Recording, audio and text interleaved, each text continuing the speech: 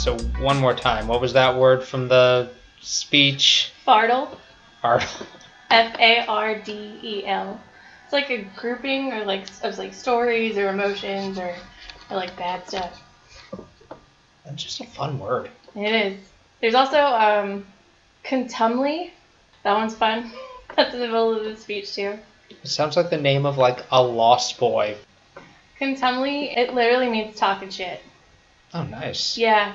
So in the speech, he goes through all the to be or not to be speech. He goes through all the possible sins and bad things that can happen to you for doing obviously bad things. And one of them is the poor man's contumely. And every time I hear it, even though I'm an adult, I crack up because that's not what it should mean. I mean, at least it's a highbrow version. I still crack up anytime I'm at Publix and see a kumquat. That's pretty good. Yeah, man. But Shakespeare, that's not actually the thing. Those two words are real words. But Shakespeare loves putting dirty shit in all of his plays. It's just we don't remember or understand what he's talking about.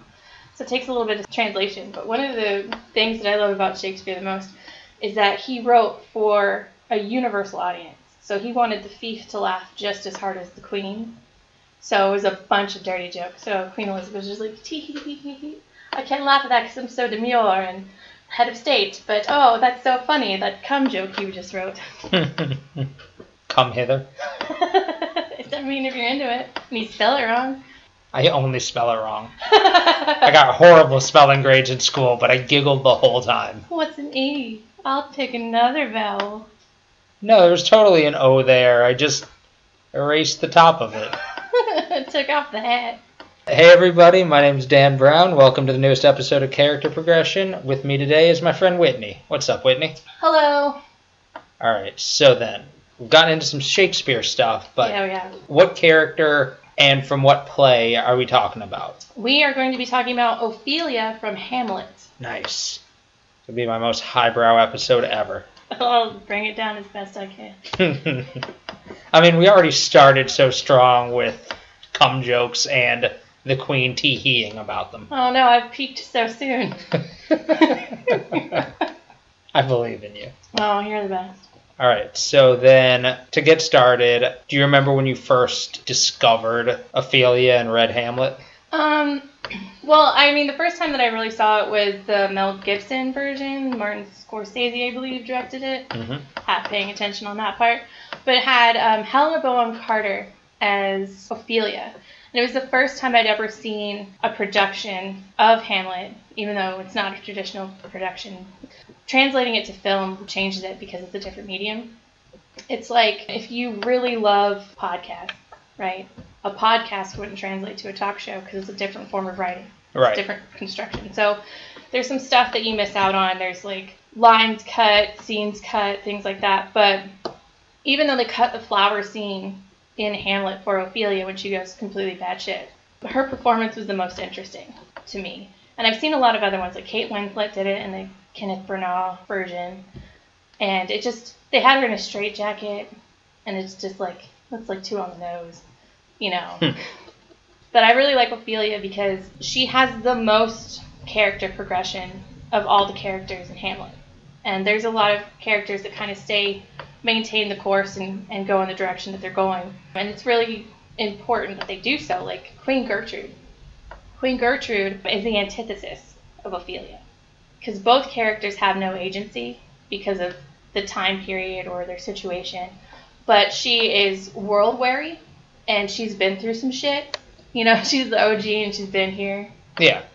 Old bitch don't got nothing that'll phase her anymore. So meanwhile, Ophelia started from the bottom, now she's here. She's here, man, and where she got ain't good. So Queen Gertrude was married to Hamlet's father, whose name is Hamlet. Clever. Yeah, fun for later. So King Hamlet was killed by his brother Claudius, who becomes king. And in Denmark, you were voted into being king. So in order to get the votes, or whatever, he had to show some kind of sign of stability, especially since a prince of Norway named Fortinbras was threatening to invade Denmark because of lands conquered in a war that killed Fortinbras's father, whose name is Fortinbras. I'm noticing a theme. There's a lot of parallels. There's a certain amount of where they want you to think about Hamlet and Fortinbras and how their situations are different, right? If Fortinbras's father had killed Daddy Hamlet, for example, then would Hamlet have ultimately become Fortinbras, right? So Yep. that's all speculative. But the way that Gertrude enters in all of this is that she marries Claudius. And that's a huge contention for Hamlet when he comes back after his father dies. He finds out that his mother's married to his uncle.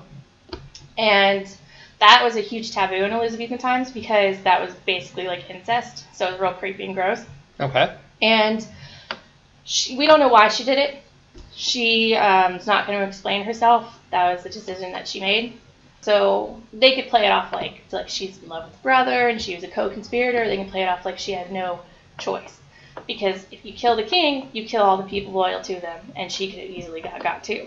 Right. So she's married, and Hamlet has all these speeches about women being fragile and fickle and sucking, and it's like, great, thanks for making it worse for us for millennia. You're cool. I mean, if it makes you feel better, now the high school students have to be forced to read Shakespeare, and they don't understand it when they're reading it. Revenge. So yeah, and we can talk about that later because there's like certain things that you can do to kind of like make it make sense to you. Right. But Gertrude, she's been through some shit. She knows what's going on. She's making decisions based on her own survival, and she's just trying to do her best, is basically what she's doing. She has no agency. She has no choices. She has no voting rights. She has no property. She is property, and she is queen, but that doesn't mean anything in Denmark because of the way that their court structure is. So then we have Ophelia. Ophelia is torn apart by all the male figures in her life, right? Her brother, Laertes, is leaving for France. And in the scene where he's leaving, he tells Ophelia to not get hung up on Hamlet because Hamlet is a prince, and princes don't decide who they marry.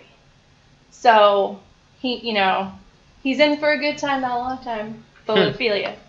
And so Ophelia, he's trying to say all these, like, really scary things to her, like how, he says something about how his dick is like a cankerworm, and it's trying to invade, like, a delicate flower and ruin it forever, because if she loses her virginity, then she's damaged goods, thanks. That's real nice. And she's just like, I'm not going to listen to anything you say, bro, because you are totally sleeping around, so how can you have that rule for me, but you don't care about any of the women that you're sleeping with? Also, how do you think referring to your dick as a cankerworm is ever going to get you laid? Well, he's referring to Hamlet. Okay. Yeah. I thought he was referring to his own. I'm just like, that move's not going to work. Yeah, that'd be gross. No one's ever going to be like, worm, you say. Yeah, worm. So she calls him out on it. And that's one of my favorite scenes for her because everybody paints Ophelia as being this, like, weak, fragile, innocent little girl, and she doesn't know anything about the world. And there's a certain, like, earnestness and naivety to her, but she's not stupid. Like, Shakespeare never wrote a stupid woman. They were all smart. He gave them as much presence of mind as he could for the situations that he put them in, and that's really rare. And Shakespeare's one of the first writers where I really got a sense of how to gauge the way women are treated in material. So she being torn apart by her brother because her brother has all these expectations for her own safety. And she knows that, like, losing your virginity isn't super scary. Or does she? Because there's parts that suggest that she has been intimate with Hamlet. We'll get to that a little bit later. But we have to talk about her dad. Her dad is a pompous windbag. One of the things that Gertrude says about Polonius, who is her father, is that he gives these long-winded speeches that mean absolutely nothing. He's just trying to sound impressive, like he's very learned or whatever. But really, he's just using a lot of words without any substance. And one of her lines is, more matter, less art. Okay. And it's one of my favorite lines. Nice. Usually my favorite lines are Gertrude. We're talking about Ophelia, okay? So, Ophelia. Polonius is kind of an absentee dad. He only really cares about his children based on, like, what kind of leverage he can get from them. and making sure that they're doing what he wants. Like, he even sends a spy to France, where Laertes is going, to spy on him and make sure he's not sleeping with too many whores. Like, just the right amount of whores for Laertes. 6. Maybe, yeah. 6 sounds good. It's a nice round. It's not 10. No, 10's way too many whores. Way too many whores. So, one of the contentions for Hamlet is that Claudius treats Laertes like a son in the way that he uses pronouns in his speech in front of the court. That's real pedantic and hard. But it gets to be Hamlet's turn to kind of greet the king and the queen and stuff like that. But Claudius is like, you can't go back to school and not be here. You have to stay, and you have to do prince stuff. He's like, that blows, because I don't want to be here. So Laertes is going to France, being treated like the son of the king, getting all these privileges. He's leaving. And it's what's best for him, and he's kind of not about anything that his dad's about, because his dad's real annoying. And Polonius is who we get the line, this above all, to thine own self be true. But that's actually an ironic statement, because he's saying to Laertes on the surface that he should always do the right thing, he should always be kind, he should always be accountable. But on the reverse of that, he should always do what's best for him and what he wants to do. So it's true versus truth, and true versus arrow hitting its mark. Okay. And for Shakespeare's most pompous characters, he usually gives them, like, they speak high but they act low, and they speak in a lot of ironies, so that their contrarian nature kind of lends itself to them being very untrustworthy and sneaky and manipulative, which are all the same word, but whatever. Nobody that listens to this is a thesaurus salesman. Or a thesaurus salesman, whichever one is an actual word. Man, I thought that was a dinosaur that ate books. No, it's a dinosaur made. Have you seen that T-shirt? It's Yeah. a dinosaur made out of the word. Thesaurus. So that's like the first time we meet Ophelia. Is Laertes is like, don't get hung up on that Hamlet, and Polonius is like, wait, what about this Hamlet? Don't date that Hamlet. And she's like, okay. That's the first thing that she did wrong. She agreed, and then she did it. So she gets like some distance from Hamlet. She's not like hanging out with him anymore. She's not like accepting his letters or his love tokens or whatever. And Hamlet has this reputation of being this like massive emo character, but he's going through a lot. 1, he's in Denmark and he hates Denmark. 2, his dad died. 3, his dad was murdered. 4, Daddy Ham Hams is a ghost. And he's like, hey son. I just love that you call him Daddy Ham Ham. I wrote that in my note. I want to be a rapper now just so that can be my name. Daddy Ham Hams. But think, like, his name's Hamlet. If you have a micropig and you don't name it Hamlet, then you're fucking up. Hamlet. Right? What about Sir Francis Bacon? That's fine. It's not as good as him. That's my opinion. But anyway, so she stopped seeing Hamlet because time period again. I hate it when people use time period excuse to treat women like shit in plays, but literally it applies here, so it's fine. So she stopped seeing Hamlet because her dad told her to. Her dad holds, like, he's got her like lock, stock, and barrel. He decides who she marries. He decides her future. He decides what she eats, like everything. So she is completely under the guardianship. Total helicopter dad situation. So he said stop, she has to stop. Because what is she going to do? Get kicked out? That sucks. Right. So, I mean, like in general it sucks, but whatever. So she stopped seeing Hamlet. And the next time I see her, she's coming to Polonius. She's like, yo, Dad, Hamlet was looking real disheveled. And, like, his stockings were fucked up. And he just looked like a mess. He looked like he had seen a ghost. But she doesn't say that. And so he comes in while she's sewing in her room, called the cabinet. And he just grabs her wrist. He's just holding her wrist. He's just, like, grabbing her arm. And he just, like, licks her face. And then he leaves. And it's like, cool. I mean, that's my move also. Yeah, right? That's how I hit on all the ladies. It works. So, but if you... I mean, if your goal is to get restraining orders put out on you, it works. Every time. Yeah. But that's like in the Elizabethan times, they thought that people could legitimately be lovesick. Like, that they would be physically sick and ill if they were truly in love. So This leads Polonius to be like, oh my god, maybe he's like for real in love with you and I was wrong about this. I could use this. This may be interesting. Because Polonius is Iago to Claudius's Jafar. You know? Like he's trying to get the information wherever he can. He usually tries to trick people into telling him the truth by like creating like a rumor or a lie and getting people to deny it or confirm it.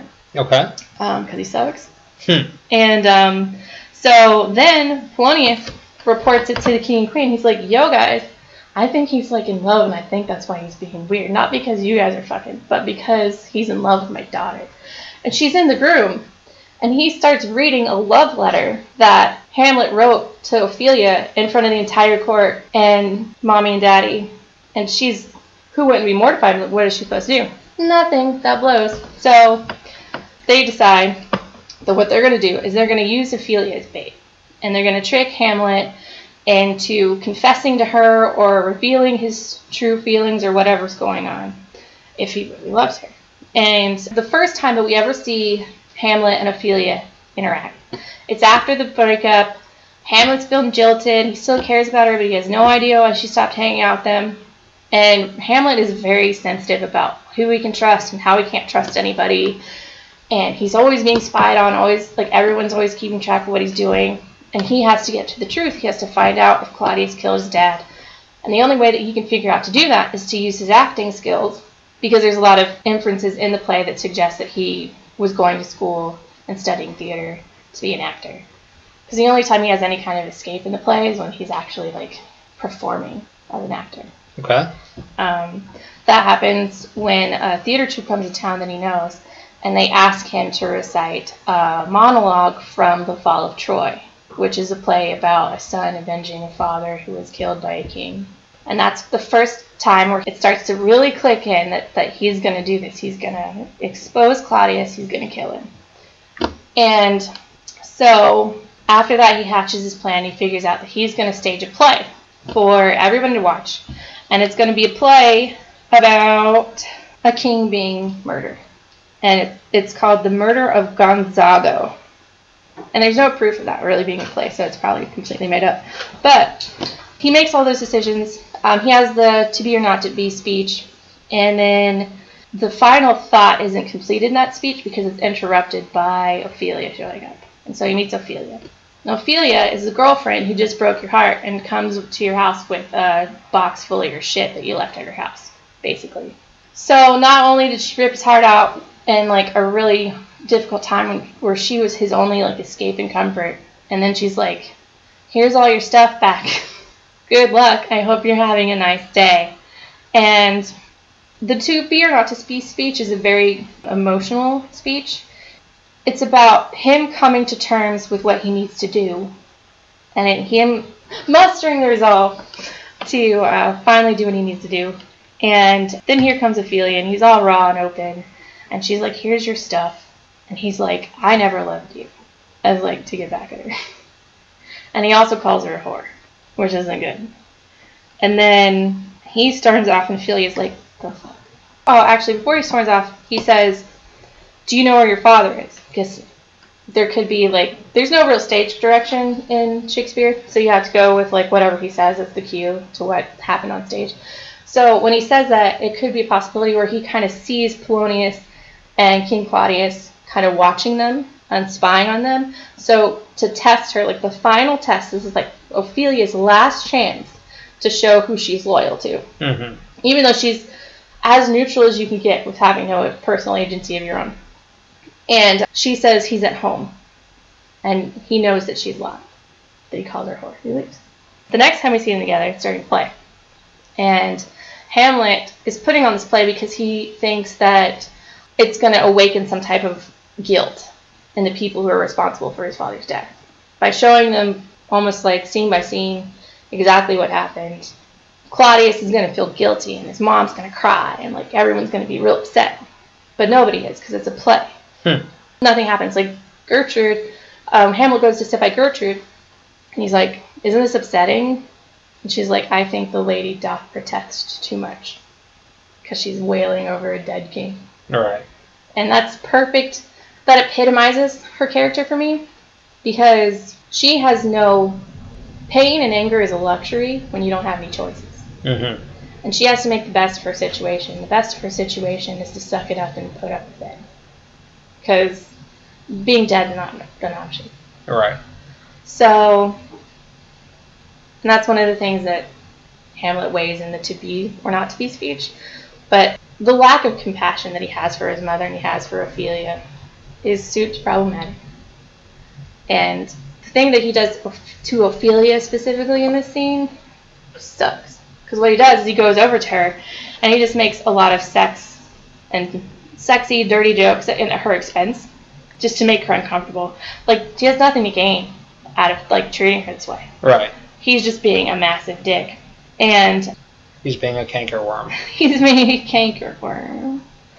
And he tells her he never loved her again. And he also says that if she ever marries, she's going to make her husband miserable. And she's probably going to cheat on him anyway. Hamlet sucks. Hamlet's not a good person. He's handling this in a very healthy way. Super healthy. But one of the mechanics of his character is that he pretends to be crazy so he can say exactly what he means to people to their face. Okay. Like, he calls Polonius a fishmonger. And Polonius is like, oh, wow, he must be really confused and crazy because he thinks I'm a fishmonger. He's like, no, you insulted you, idiot. So him being horrible to Ophelia doesn't have anything to do with anything. It's just he is upset and jilted. He's going to take it out on her as much as possible. And so she leaves because she's really upset. And then some other fuck shit happens. And Hamlet meets with his mother in her room. And Polonius is behind a curtain or tapestry or whatever, and he's listening in. Hamlet is super angry at his mom. Uses his new reputation for craziness to just kill Polonius. And then King Claudius is like, well, you're really upset. Let's just send you to England. Why don't you get on a boat with your friends Rosencrantz and Guildenstern? Rosencrantz and Guildenstern came with the play, the theater troupe. Okay. And they are dumb, and they are very, like, superficial friends, like fake friends. And they were just brought there to spy on Hamlet and to party. That's all they're there for. They don't give a fuck about anything. So he's being sent to England with Rosencrantz and Guildenstern. He finds a letter in their belongings from King Claudius that said, please kill Hamlet, thanks. And so Hamlet writes a different letter. And it just says, please kill Rosencrantz and Guildenstern. And then he escapes and returns to Denmark with pirates. Because play. And because as one does. As one does. But all during Hamlet going abroad and coming back and making decisions for himself, partially due to the fact that he saw Fortinbras enter into Denmark. And he's like, oh, I should probably go back. Ophelia, during this time, loses it. She's lost her father. Her brother's away.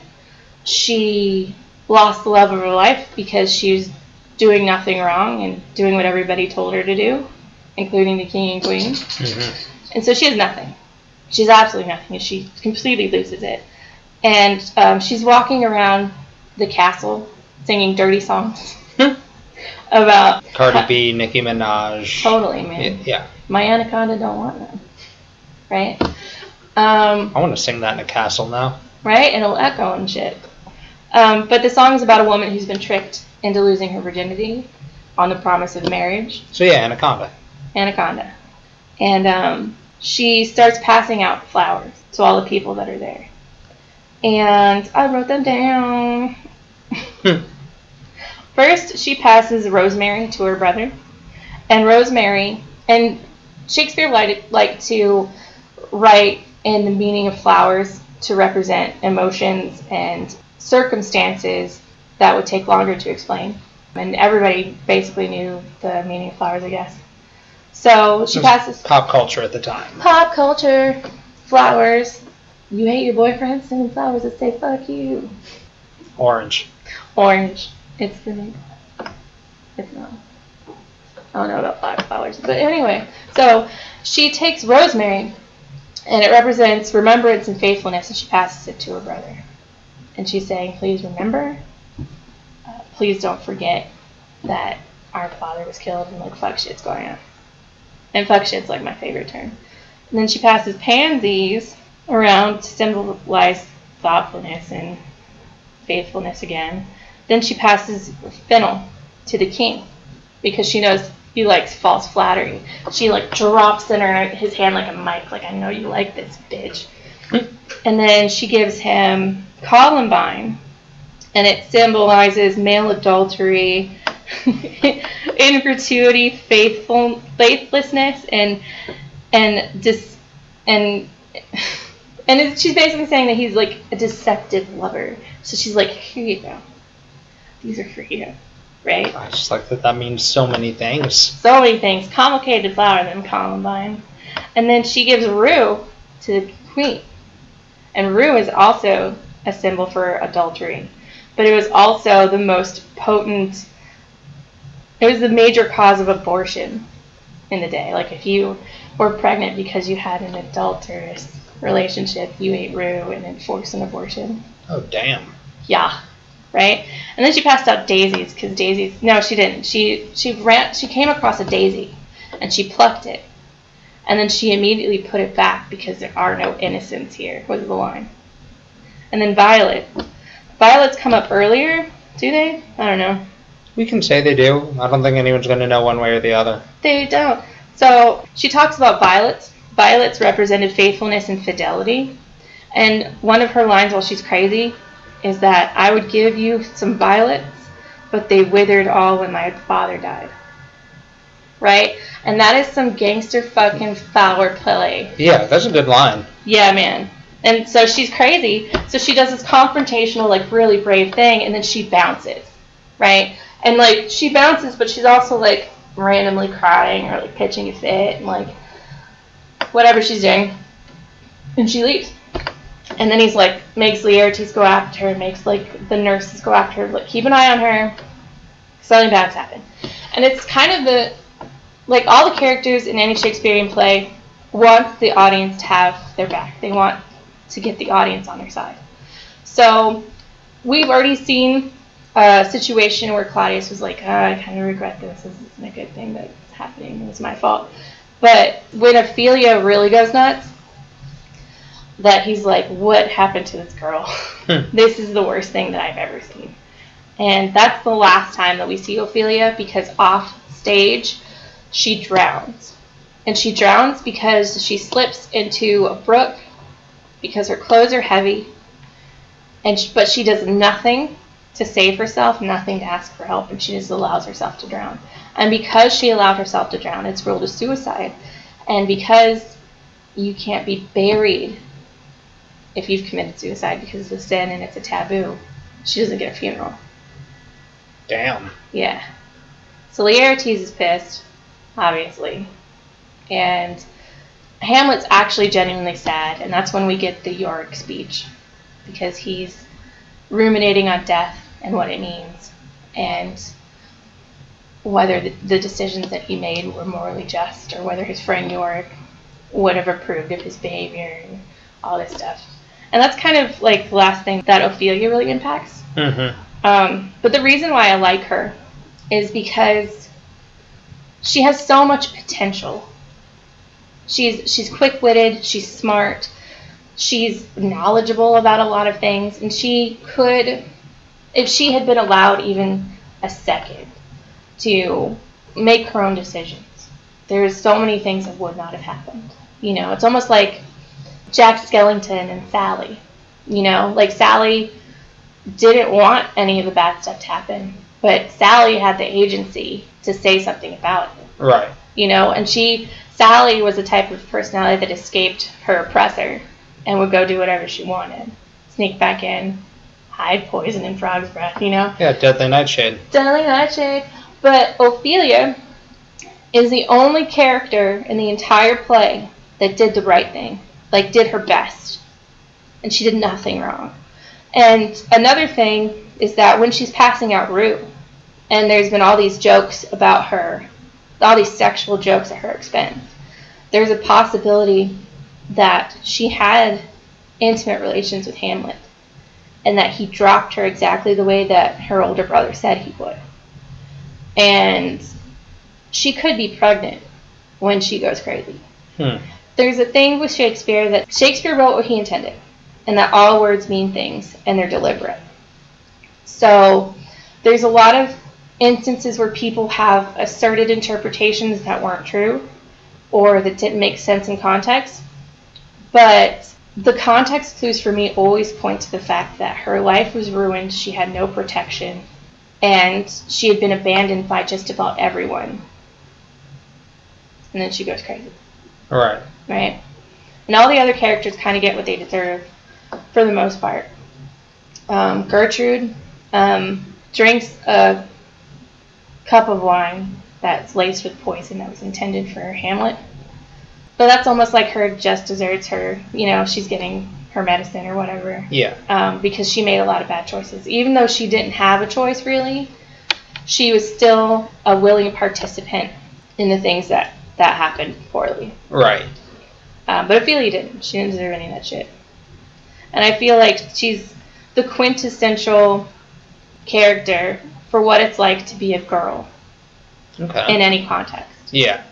So you grow up, you have whatever male authority figure is the person that decides what's best for you.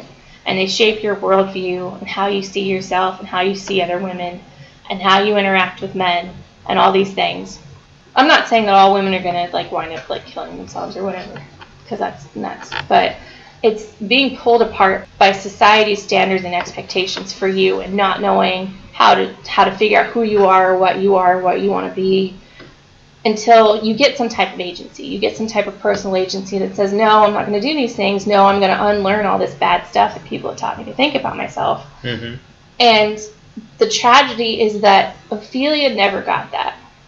Conversely, Gertrude did, but she had very little rights of her own either. So that's when you get a really true dichotomy about what it's like to be a woman. You can be a woman and you can suck it up and you can put up with shit and you can get through it and you can do the things that you need to do every day, which is why women fought for feminism so hard, because women shouldn't have to do that. Women shouldn't have to be a servant to their family. Right. And things like that. They shouldn't have to think about a higher purpose and sacrifice their entire life to that higher purpose. And they shouldn't be accused of being at fault for the harm that others do by association. And the way that Hamlet treats Ophelia is unacceptable. The way that he treats his mother is understandable to a point. But Hamlet's not trying to be a hero. He's an anti-hero by definition. Mm-hmm. And he's very upset. His dad died. He's in a place that he hates. He's being trapped there because his uncle wants to spy on him because his uncle suspects that Hamlet's going to do something. All right. And Polonius is just an agitator. His only real friend in the entire play is Horatio. And Horatio is the only person in the play that makes any fucking sense. He's always trying to get everybody to get off the ledge. Hey, why don't we just kind of not go nuts? I've got your back, dude. We're actually legitimate friends. So, he's trying to help you out. So he's basically saying to Hamlet that he wishes he would step back from that ledge, his friend. Hate you. Yeah. So that he can cut ties with all the lies that he's been living in. But if Hamlet doesn't want to see him again, he would understand. Yeah, he would. They get to the end of the play, and we can get into it later. Basically, everybody dies. Everyone knows that. And Horatio's like, well, what the fuck am I supposed to do? Everyone's dead. And Hamlet's like, no, you have to tell my story. And then Fortinbras comes in. And Fortinbras is like, what the fuck, thanks? But what the fuck? And then Horatio's like, well, sit down, my friend, and tell the entire story. And then Fortinbras, who wanted to conquer Denmark, did. So he's the only one with a happy ending. Isn't that great? At least somebody did? Yeah, but his name's Fortinbras, so I guess he loses in the end. Yeah, true. Yeah, he sounds very stuffy with that name. Fortinbras. I'm pretty sure that's not Norwegian. So basically, to sum up, Hamlet is Lion King that's not fun. And that's about it. That works. Yeah. Although, I kept waiting for you to get to the scene where the lion walked across the log with the meerkat and the warthog, and they sang a song. Yeah, they took a break and they ate bugs. Okay. Nice little snack. That's my roommate giggling. I like the background laughter. She broke the podcast. I tried this. So what do you think of Olivia? Ophelia. Why did I say Olivia? I'm drunk. Welcome to the podcast. My name's Whitney. I'm drinking a beer. It has fucking Shakespeare on it. You don't know me. I mean, some people listening know you. None of them. Hey, girl. Hey girl, you want some fucking agency? Or you want some of these cankerworms? I mean, when you put it that way, I think everyone's choosing agency. Get deflowered, literally. She deflowers herself, bro. It's true. She picked up that flower and went, nah. No, there's no innocence here. She's so gangster. You know that song Thug Life? That should just be playing when they do that scene. I can't think So Thug Life boss. without thinking of just the Tupac stomach tattoo, and now I'm picturing her with just Thug Life tattooed across her stomach. Anytime I think about it, it's the meme of Data from Next Generation when the Klingon challenges him to an arm wrestling match. Mm-hmm. He's like, "Do it, bro. Do it. You can't throw down like me. I'm a fucking Klingon." And Data's like, "Sir, I am made of cars and strong shit, and you don't understand." And then he wrestles him, and then Data just immediately smacks his hand down and goes back to what he was doing. Kingster. I also love that you pantomime texting when you did that. Like, they were, like, that was just a common thing people did in, what was it, 1990, whatever, that next gen Star came? Trek invented touchscreens. They invented tablets. They, Come on, bro. They invented resistance being futile. They did. Data got some skin. Good. And had sex with a slimy woman. Oh, that was. She had sex with Tasha first. And a slimy woman. And a slimy woman. But she had like a snaky spine, so that's kind of fun. I don't know what he's into. Apparently snaky spines. Snaky spine. Did Tasha have a snaky spine? She might have. Do we know that she didn't? For a fact, do we know that she didn't have a snaky She was spine? from that planet that was like runaway themed. But do we know that she didn't have a snaky spine? I'm just saying, she had that short haircut. She got ate by the blob. So either way, slime being involved is Data's thing. Yeah, man, slip and slide. Hey, man, you use too much lube, it doesn't work. True. Thank you, roommate. My roommate said that's true, so it's confirmed. 2 females agree. We're learning so much about Therese tonight. We don't need 4 out of 5 dentists. Just 2 vaginas. We got this. Well, that 5th dentist was just asleep. Yeah, man. He was chewing dentine ice, I guess. I don't know. Remember how that commercial would make people freeze? What? When you ate dentine ice? And people were like, Oh, man. yeah. You'd be... Yeah. See? That frosty bitch over there gets it. Well, have we talked about Ophelia in the past, 5 minutes? We haven't. Yeah, it doesn't matter. You've listened before. Tangents are just what I do for this thing. Yeah, man. But in the Mel Gibson version, when she goes nuts, she's going up into I don't know, the Sentinel area, and Helena Bonham Carter starts all but jerking off one of the Sentinels. She flips off his helmet. She starts massaging his scalp and touching his chin, and he's like, "I will get dead if you do this. You are a different class from me." She grabs the belt, the extra belt with the long part in front, Right? and she pulls on it, and you can just see her arm moving like she's jacking it off. And Scorsese was like, "Not in my movie, young lady." So he pans up. You can just see her making full eye contact, and is like, "Get it, Helena. Do that shit." So good. Just later on, you're gonna bang Voldemort. It's just you're better off this way. Do you, boo? Bellatrix, girl. I know that, but I'm not sure if she actually banged Voldemort. Yeah, didn't you read fucking that horrible play they did? What's it called? Cursed child. That one. Oh. It's in your room, I know, because I own it and it's been there for 2 years. Also a fact. Yeah, man, they fucking have a girl and she's a bitch. To be expected. She gets a time turn and does some fuck shit. You wanted to know this podcast, listener. You're up to date on things that aren't important. Good for you. I mean, I think it's a safe bet that most of my fan base is very up to date on things related to Harry Potter. That's good. Let me ruin it. That player's terrible. They're waiting for the Hagrid ride to open, unless Didn't it? No. No, Universal employees got to ride it already at the time of this recording. Look at you being responsible. By the time it comes out, I assume everyone will have ridden it with like 8-hour lines or something like Gringotts had. Big old note. But alright, so in what ways since you got into a little bit about why Ophelia has inspired you, in what ways has liking her, especially kind of given where her story is about this lack of agency, or I guess fight for that agency, how has liking her influenced your life? Well, she gets me like right in the feels, you know?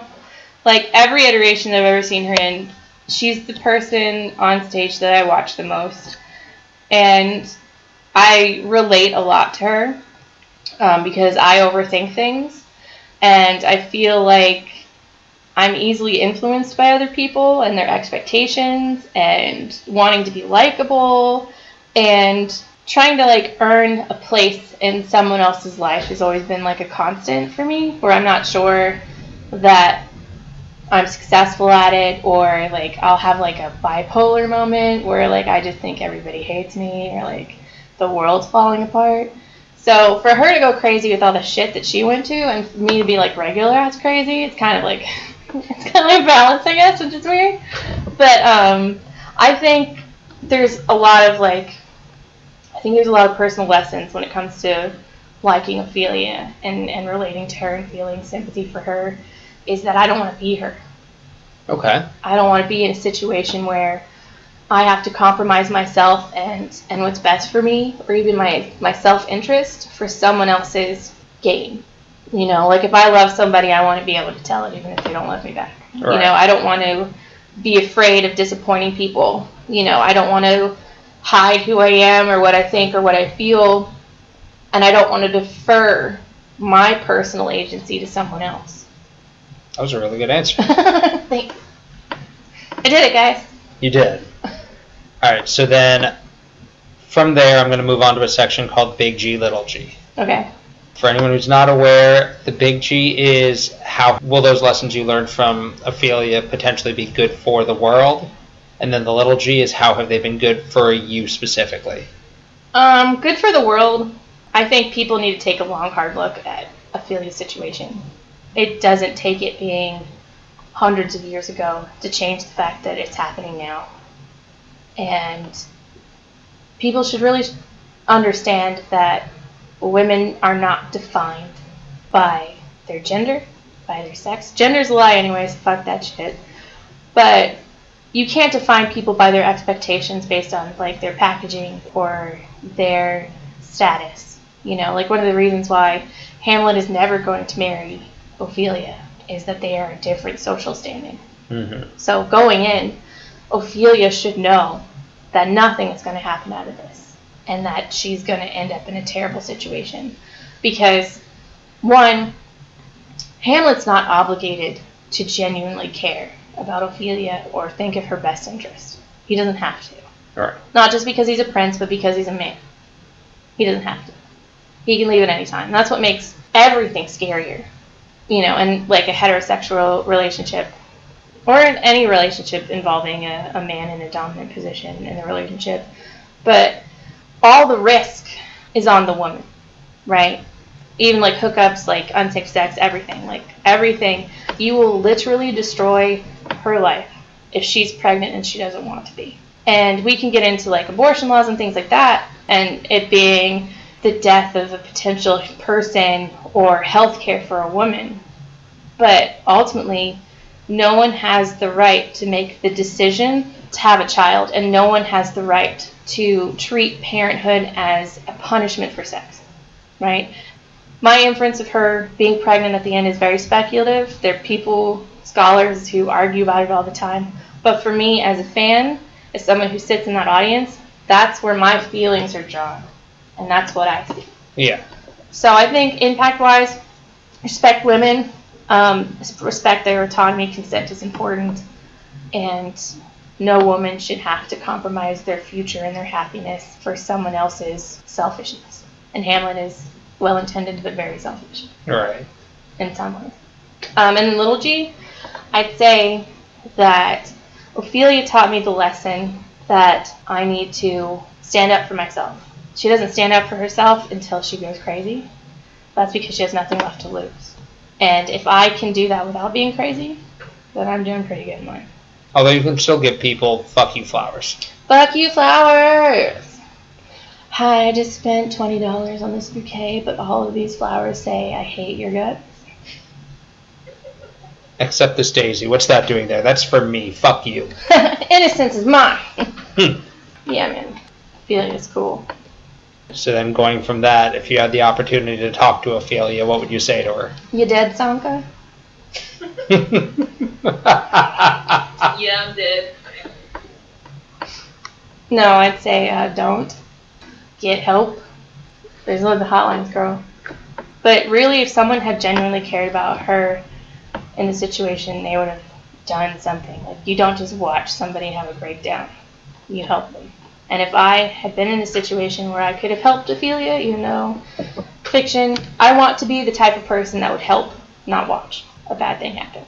Like, she wasn't listening to me, or there was nothing that I can do, I'd rather try than do nothing. Yeah. I'll get you some Rue, girl. It's fine. You get her a flower, that means I got you. I got you, boo. That's sunflowers. Sunflower? Sure. Dude, I should have, like, learned some shit. I could have been, like, all over this. Have some fucking Edelweiss, bitch. It's not here every morning to greet you. Hates you. It's fucking good. I can just make it up. Somebody can let me know if we're wrong. So, like, sunflowers mean I got you. Orchids mean your bathroom is haunted. I don't want orchids in my bathroom. Chrysanthemums mean... Chrysanthemums are a silly word to say. Dandelions mean blow me. Yes. Giving it upside down means, like, blow me in a, like, hey, asshole, blow me. Right side up means, hey, blow me.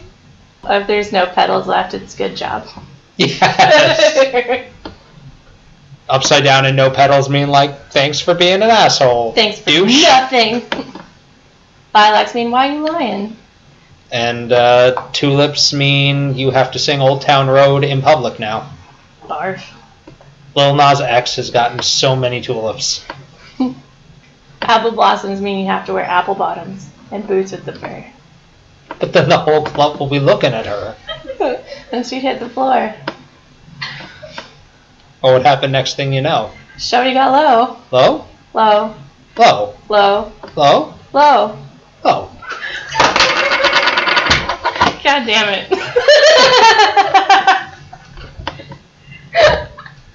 That was fun.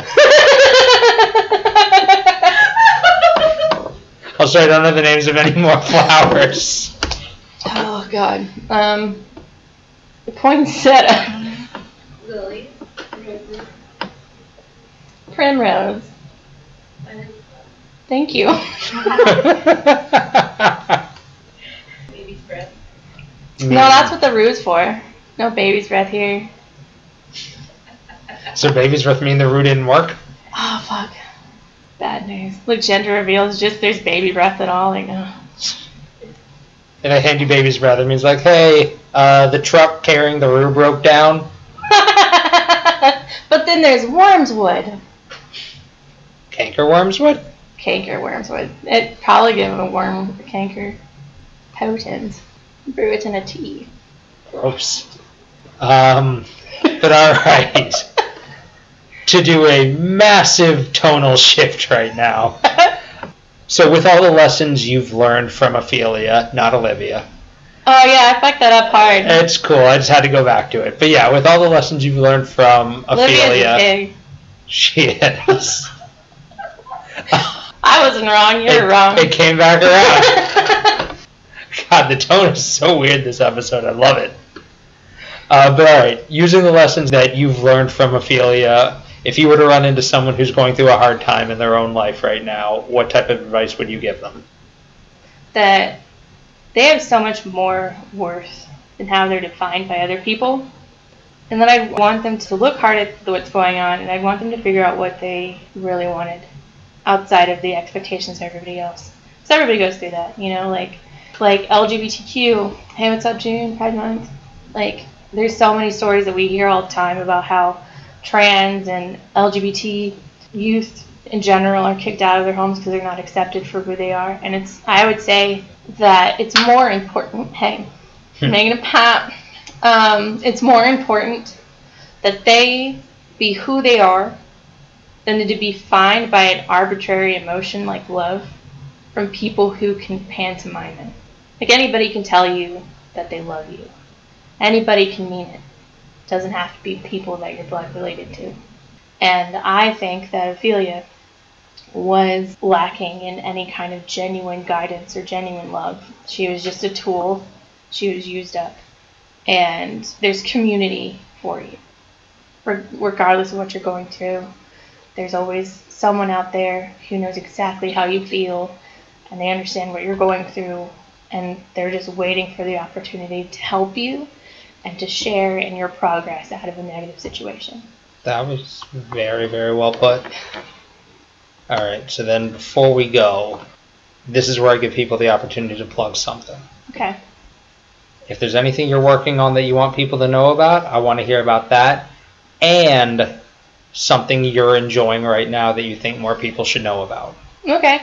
Plug-wise, I'd have to say, well, Shakespeare. A lot of people say reading play or reading Hamlet. But Shakespearean plays are meant to be emoted. They don't make the same amount of sense if you read it dry on a piece of paper. In the same likeness, slam poetry is spoken word, and page poetry is a completely different thing. They're both poetry, but they're very different.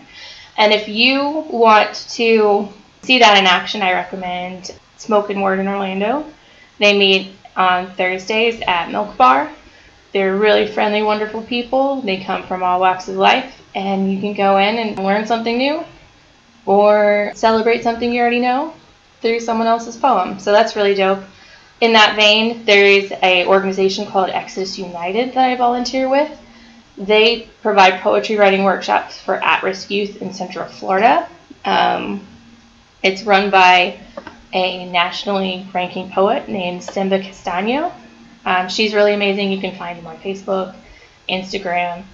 So just check them out. Donate if you can, because every little bit helps to provide supplies or take the kids somewhere to perform.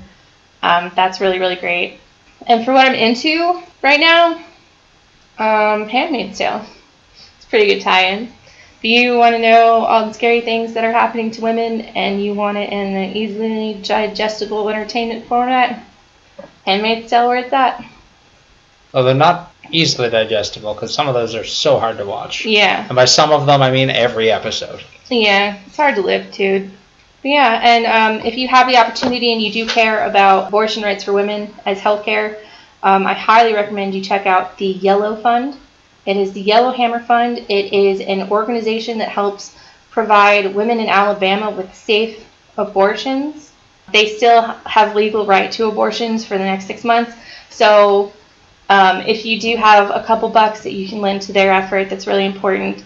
There are probably similar funds in other states that are experiencing bans, and I suggest you check those out too. And just to iterate, 6 weeks is not enough for a heart to grow. So the beat that they're getting is cardiac. How do you say that word? Cardiac? Yeah, cardiac tissue. It's not an actually formed heart. So to say that it's a heartbeat law is misleading and untrue. and just another way of subjugating women into propagating a society that we no longer care about. Hard facts. Just the random song breaks.